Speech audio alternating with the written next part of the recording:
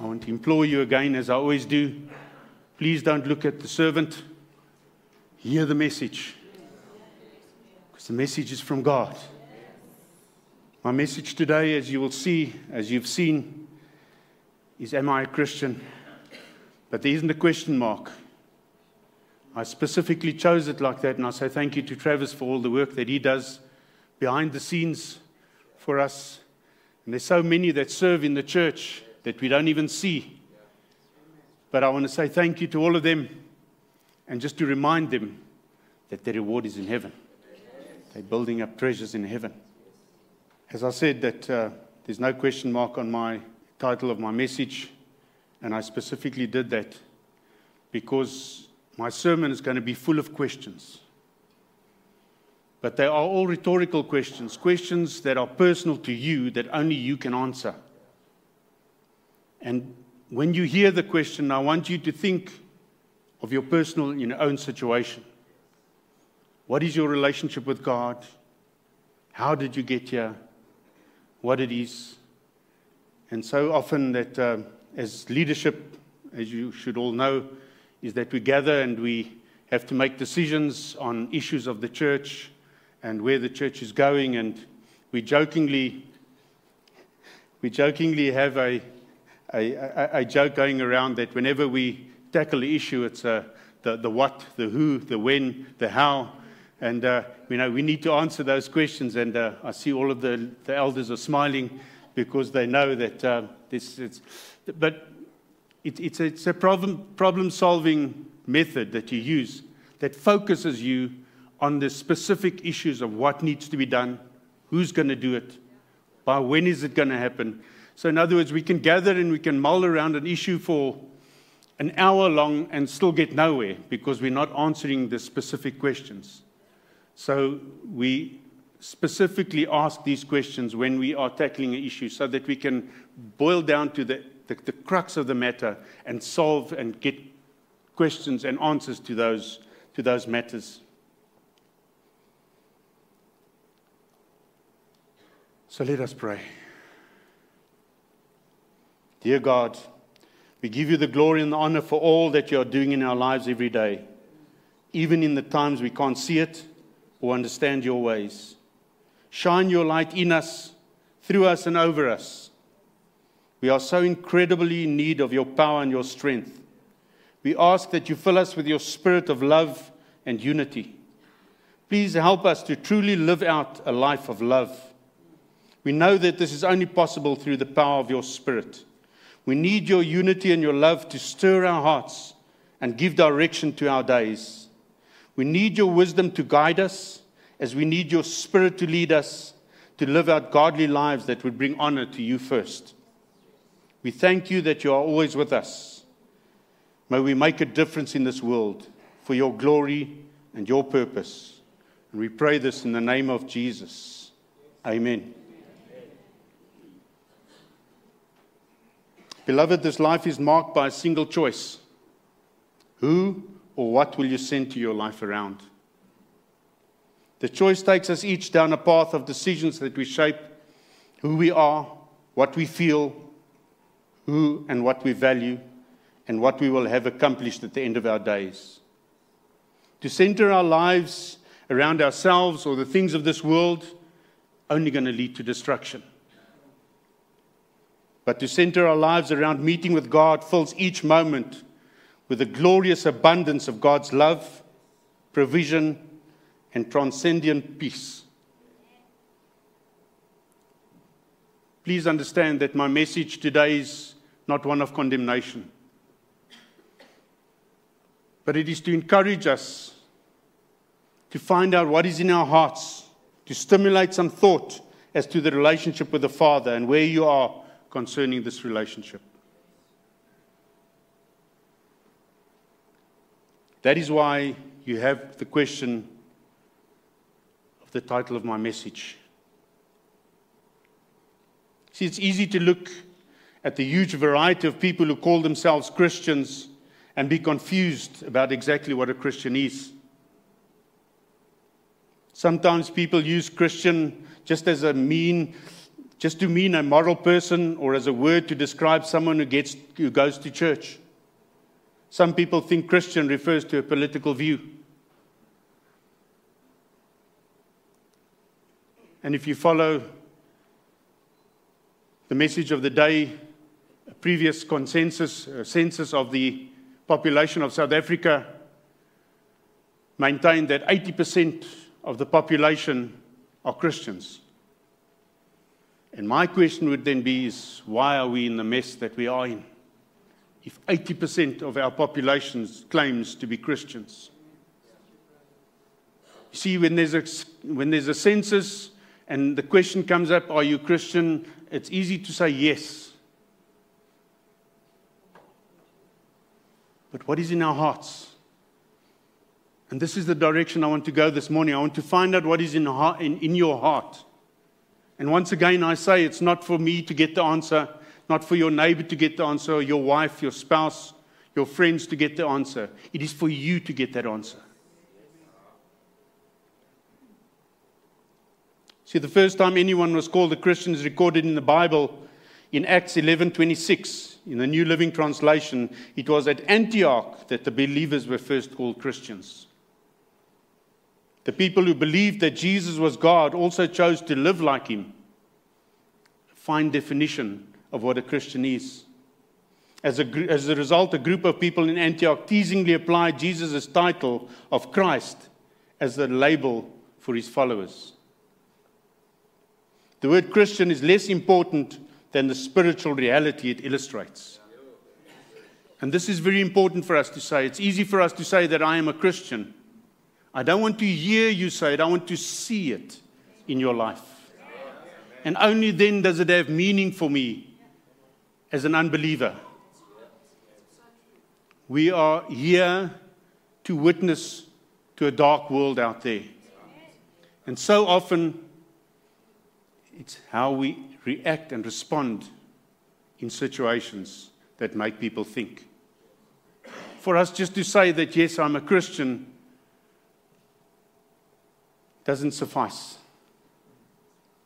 People need to see in our lives how we live our lives, and through the results of what they see, they should come to us and say, but I want what you have. And that is what is important, beloved. So how did we become Christians? And straight away you will hear the hows and the whats and the coming through. First, we have to hear. And before I continue, I just want to say that, yes, I know I'm preaching to the converted. But this message is also special for you. Because it reminds you of where you were. But it will also remind you of what you need to do when you are witnessing to somebody. Because you'll hear now that if they don't hear, and if nobody tells them, then they don't know. And it's our responsibility. So let it be a reminder. But I wanted to stir your heart this morning. Romans 10:13-17 says, "For whoever calls on the name of the Lord shall be saved." A direct quote out of Joel 2:32. Referencing the Old Testament to the New Testament. The two are joined. How then shall they call on him in whom they have not believed? And how shall they believe in him of whom they have not heard? And how shall they hear without a preacher? And how shall they preach unless they are sent?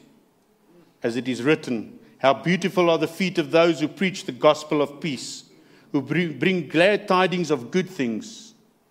But they have not all obeyed the gospel. For Isaiah says, Lord, who has believed our report? So, then faith comes by hearing, and hearing by the word of God. Beloved, it's not just the pastor that stands here and is a preacher. Each and every one of us are preachers. And we need to imprint that in our hearts. We are all preachers because we have been given a commission to go out into the world and to spread this good news.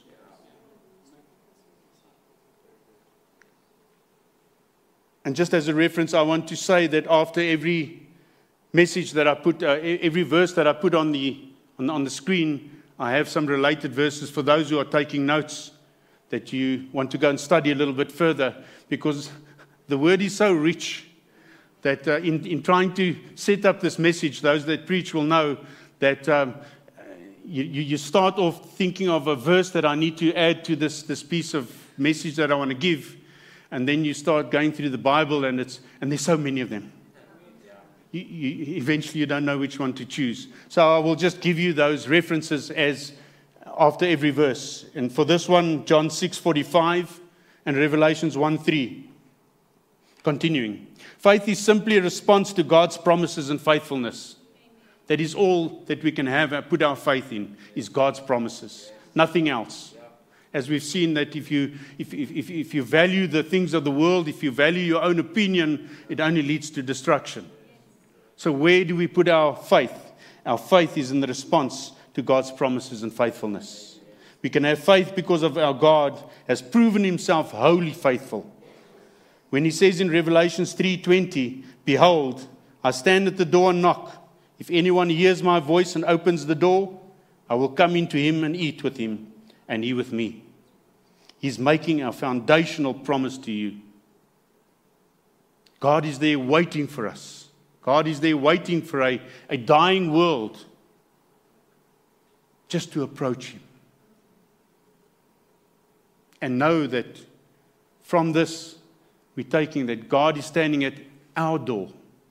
We're not going to somebody else's door. God is standing at our door of our hearts, and he's knocking. He's pursuing us. Proverbs 4, verse 20 and 22 says, "My son, be attentive to my words. Incline your ear to my sayings. Let them not escape from your sight. Keep them within your heart, for they are life to those who find them and healing to all their flesh." The desire of God for you and for me is to be children filled with his life-giving words. God longs for us to experience the joy, the purpose, and the peace of faith founded in his word.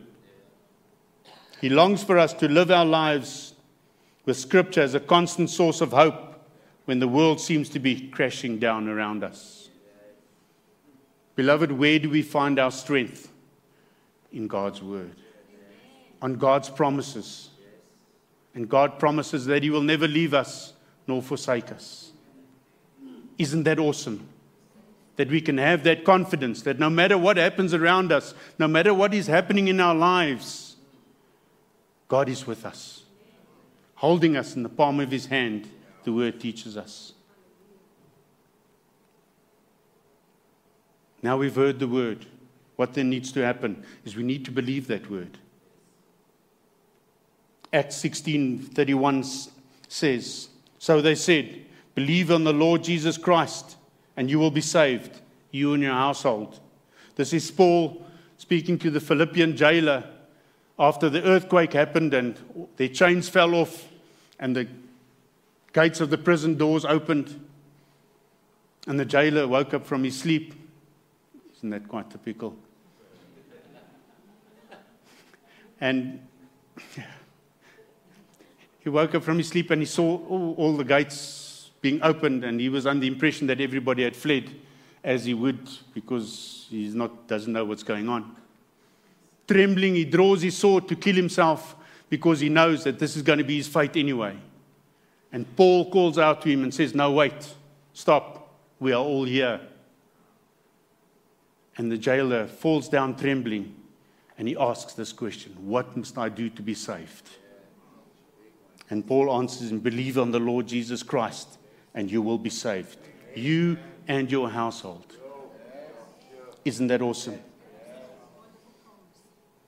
Related verses, Hebrews 11:6, Romans 3:23. Christians recognize their rebellion separates them from God. This is what the Bible calls sin. This is why we have to hear and we have to believe what we hear, the forgiveness of sin. Now we've heard, now we believe, and now we have to repent. Brings us to a point where we know that we have to change. We cannot carry on the way we are. Acts 2 verse 38. Then Peter said to them, "Repent and let every one of you be baptized in the name of the Lord Jesus Christ for the remission of sins, and you shall receive the gift of the Holy Spirit. Peter's first sermon after receiving the Holy Spirit himself, where 3,000 souls were saved in one day, where the church began. People hearing this word, believing what Peter told them, and then Peter telling them that they need to repent. We hear, we believe, we repent, but we need to confess also. We need to confess what we believe and what we have repented from. Romans 10, 9 and 10, that if you confess with your mouth the Lord Jesus Christ and believe in your heart that God has raised him from the dead, you will be saved. For with the heart one believes unto righteousness, and with the mouth confession is made unto salvation. Related verse, Matthew 10, 32 to 33. See, Christians know that God loves them. This is what we believe. This is what we repented from, is that we believe in a God that loves us. Many people think that they must behave in a certain way to become a Christian. As I've mentioned, it's not your behavior. The Bible explains that becoming a Christian is not about behavior, but about responding to Jesus' offer of forgiveness.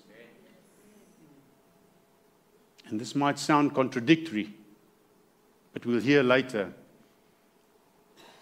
that we need to change our lives. Repentance is changing our minds, changing the way that we live. And then we're confessing it. And once we confess it, then a lot more people know about it. And that strengthens us to continue in this right living. So we confess it. And then we need to be baptized. Acts 22:16. And now why are you waiting? Arise and be baptized and wash away your sins, calling on the name of the Lord. Ananias telling Saul, later becoming Paul, after he was blind for 3 days. You need to be baptized. Paul encountered Jesus on the way to Damascus. Was blinded, scales on his eyes. And God sending Ananias to go and tell Paul what needs to be done next. And if we follow the story, the scales fell off his eyes and he could see again. The same person who was on his way to Damascus to persecute the Christians now finds himself a Christian. Related verses, 1 Peter 3:21, Acts 2:38, Mark 16:15 and 16. What needs to happen after all of this has happened? We need to live godly lives. Romans 12:1 and 2, I beseech you therefore, brethren, by the mercies of God, that you present your bodies a living sacrifice, holy, acceptable to God, which is your reasonable service. And do not conform to this world, but be transformed by the renewing of your mind, that you may prove what is good and acceptable and perfect will of God. Renewing of the mind. We need to think differently. Our perspective needs to change. As we've just been through the conference, those of you that attended the conference, a related verse is 2 Peter 1:5 to 11, the virtuous living passage, Titus 2:11 and 14. You see, Christians have responded to God's offer of forgiveness by making a choice to stop living for themselves and allow God to make them who He wants them to be. We are changed because of what God has done in our lives. And I love the way that in the New Living Translation says it in Ephesians 2:8 and 9. God saved you by His grace when you believed. And you can't take credit for this. It is a gift from God. Salvation is not a reward for the good things we have done, so none of us can boast about it. Nothing you can do can save you, beloved. It is only the Holy Spirit that convicts us. The blood of Jesus Christ on the cross that He shed for us, that paid a price that we could not pay because of our sinful nature. He was pure. The sacrificial lamb, sacrificed for you and for me. And that is the greatest story that we can tell. Don't look at me. Don't look at my life. Let me present Jesus Christ to you. He's the one that saves you. He's the one that hung on a cross, paid the price to cover all of our sins, including mine, everybody.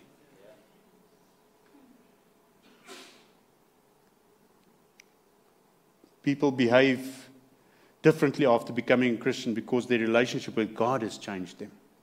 People do good things for many reasons, but a Christian is motivated to do good things because they love God. So these are the steps that we follow in becoming a Christian. The how. And as we have learned from the recent conference, that it's just a process. I mean, it is a process. It's not complete when we give our lives to God by confessing our sins. That is just the beginning. It's not just once off and now I can sit back and relax and everything's taken care of. No, beloved. That is just the first step. This is the process of justification. When we put our faith in God, Christ has saved us from the penalty of sin by dying on the cross, shedding his blood, paying a price we could not pay due to our sinful nature. Titus 3:5 says, "Not by works of righteousness which we have done, but according to his mercy he saved us, through the washing of regeneration and renewing of the Holy Spirit." Related verses, Ephesians 2:8 and 9, and Romans 5:1 and 2. So that was the justification, just as if I have never sinned because of what Jesus did for me.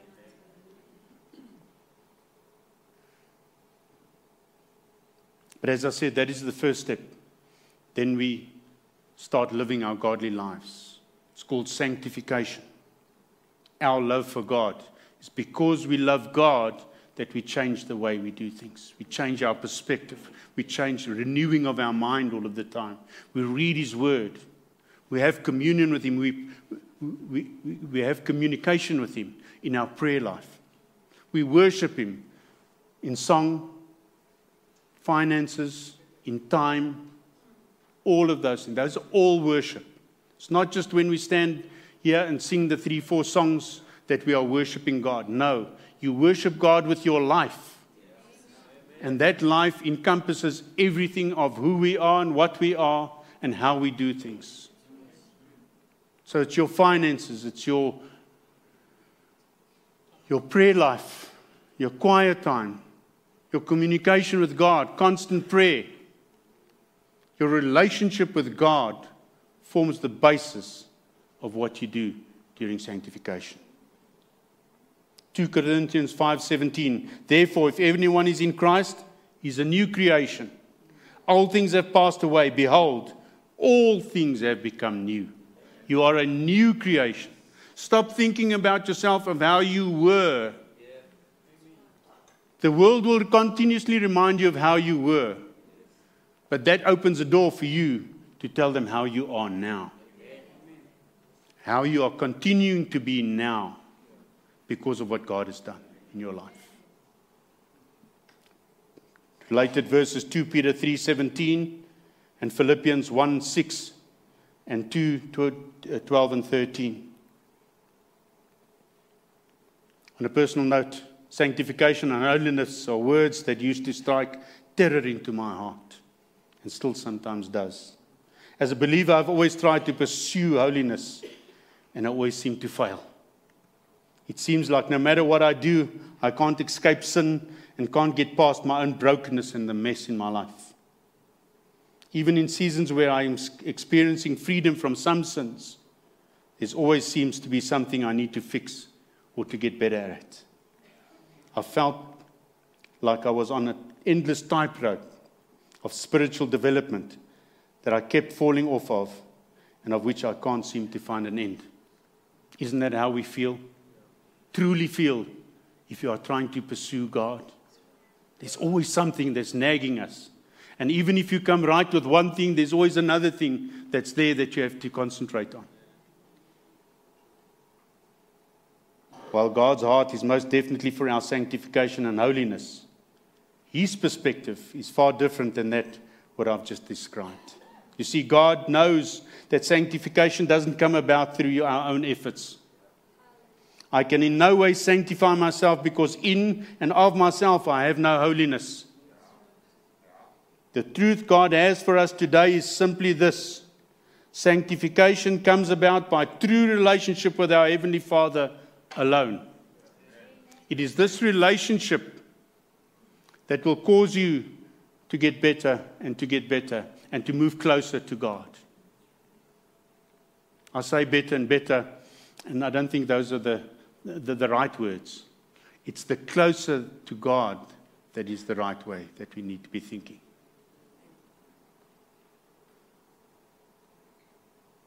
Psalm 37, 5 and 6 says, "Commit your ways to the Lord, trust in Him, and He will act.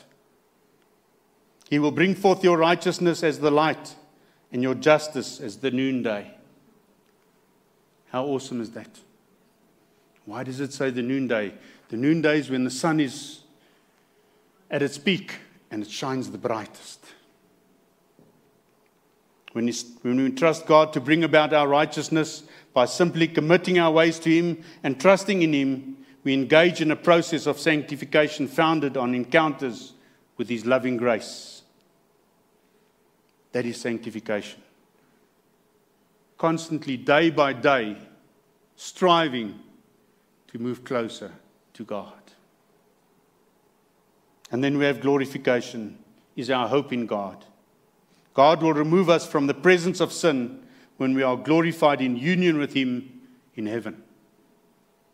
When we've passed from the phase of sanctification into glorification. James 1:12. "Blessed is the man who endures temptation, for when he has been approved, he will receive the crown of life which the Lord has promised to those who love Him." Related verses, Revelation 2:10 and 1 John 3:2. Beloved, these are the processes that we are going through in our lives. But this brings me to the original idea of this sermon. What is it that I believe? So often we ask this question and we revert to all kinds of responses. But as Christians, we need to know what we stand for.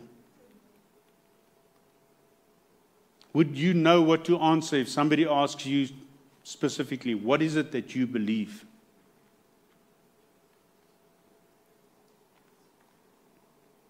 See, I've had various seasons in my life, been to different churches for different reasons. And I remember my season in the Dutch Reformed Church. And in the Dutch Reformed Church, in every service, they have a geloofsbelijdenis that they recite. And as you know, that obviously the Dutch Reformed would be the Afrikaans church. But they have a geloofsbelijdenis. In other words, what is it that they stand for? What is it that they believe? And this follows the Apostolic Creed,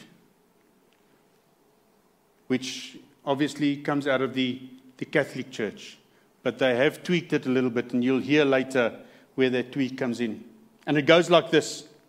I believe in God, the Father Almighty, the Creator of heaven and earth, and in Jesus Christ, His only Son, our Lord, who was conceived of the Holy Spirit, born of the Virgin Mary, suffered under Pontius Pilate, was crucified, died, and was buried. He ascended into heaven and sits at the right hand of the Father Almighty, whence He shall come to judge the living and the dead. I believe in the Holy Spirit, excuse me, a holy unified church, the communion of saints, the forgiveness of sins, the resurrection of the body, and life everlasting. Amen. Now, beloved, each one of these you can have a full sermon on. But this is a summary of what we believe in. This is a summary. As you can hear there, Jesus Christ is the center of this whole thing.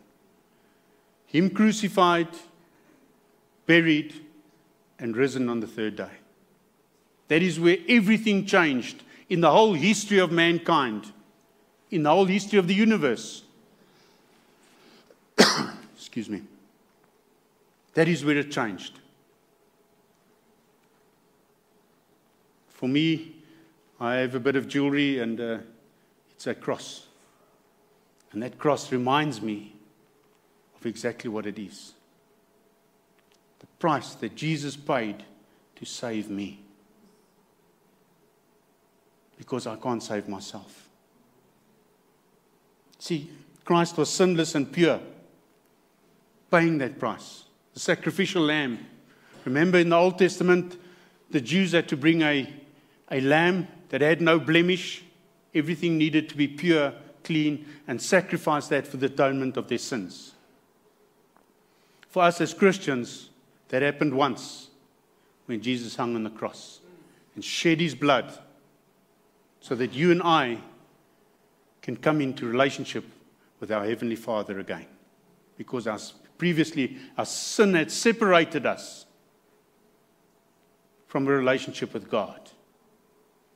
And what happened when Jesus was crucified? The veil was torn. And the Holy of Holies opened up. Access for each and every one who follows Jesus Christ to come into the Holy of Holies, into the presence of God, and have communion with God. Isn't that awesome? Beloved, and how do I build this relationship? The strength of your relationship is developed through constant prayer, reading the Word, worship, and fellowship. We need to share time with like-minded people that we can be built up. We are not islands that now that I've accepted Jesus Christ, now everything's going to be okay for me. No, we need to gather. First of all, to celebrate what God has done in our lives.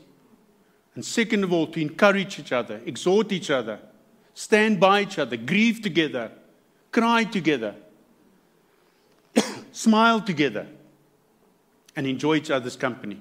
Why? Because we are brothers and sisters. And if we are finding it difficult now, you're going to have a problem in eternity. Because we're all going to be there. So be careful for those that are causing a bit of crop in your life. You need to make right now, because you're going to share eternity with them. Beloved, and there must be growth in your life. And the evidence of that is that I'm not the same as I was yesterday. I'm not the same as I was last month. I'm not the same as I was last year. And this is a very important point. If you find yourself in the same place as what you were last year, you need to ask yourself a question. What am I doing? How is my relationship with God? Have I not moved further away from God? Because God will never leave you nor forsake you. He's always there. And believe me, if you implore Him and you come to Him again, He's going to receive you with open arms. So we need to ask the question, have I progressed? Have I moved on? Am I a little bit stronger?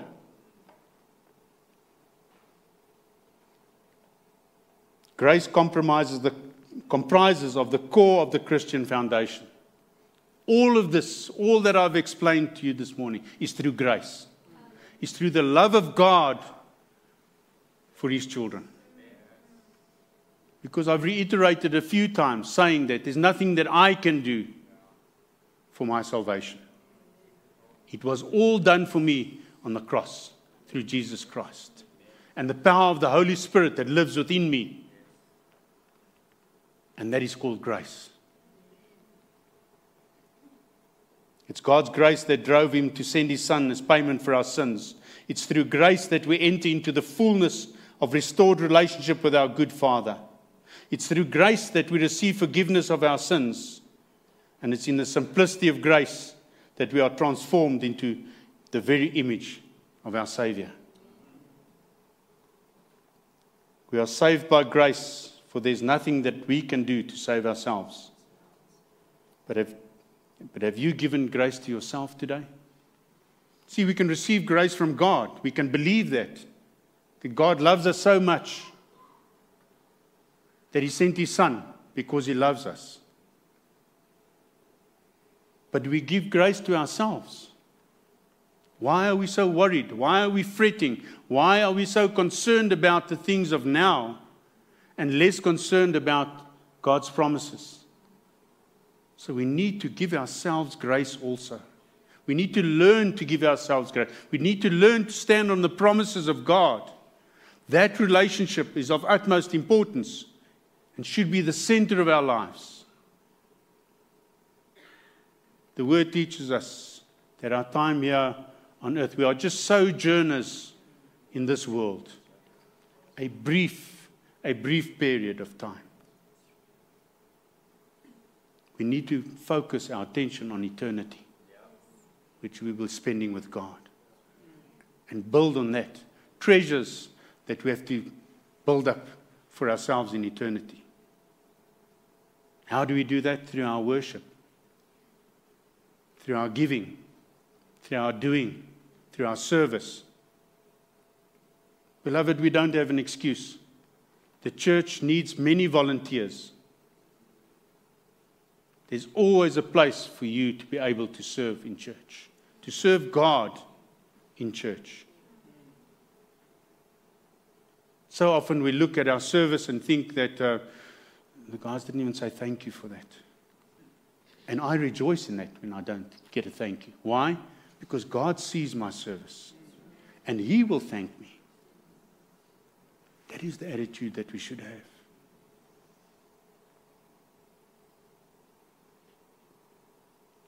See, and once we've given ourselves that grace, it leads to peace in our lives.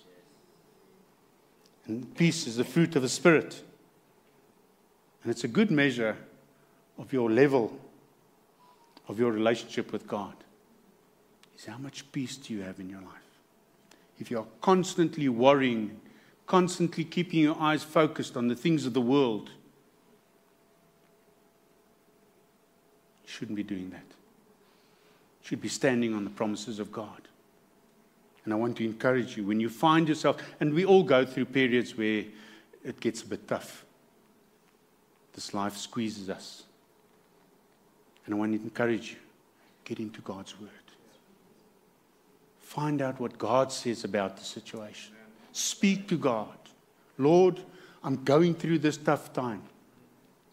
But I know that you are with me. Holy Spirit, strengthen me. Guide me. What must I do when I'm encountered with decisions? What's the right decision for me to make? We need to lean onto the power of God, the Holy Spirit that's within us. Another measure the level of your maturity in the kingdom for a Christian is humility. Beloved, we need to become more humble.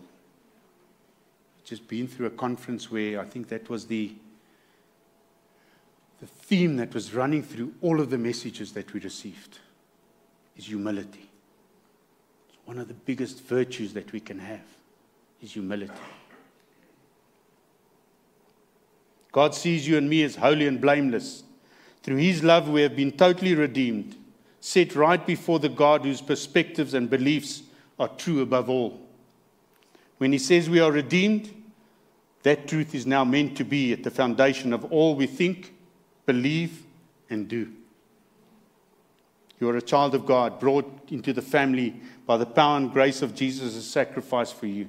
As believers, we hear we are God's children, but often we don't live our lives in response to that truth and instead live out of the mindset of an orphan still.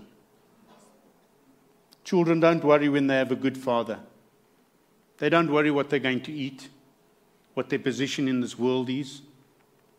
They don't worry about those things. Why? Because they know they've got a good Father that will take care of them. And if that can happen in the physical, how much more will it not happen in the spiritual? Where God has showed His love for you, sending His Son, Jesus Christ, to die on a cross, to pay for all the wrongs that we have done. How awesome is a message? How awesome is that love?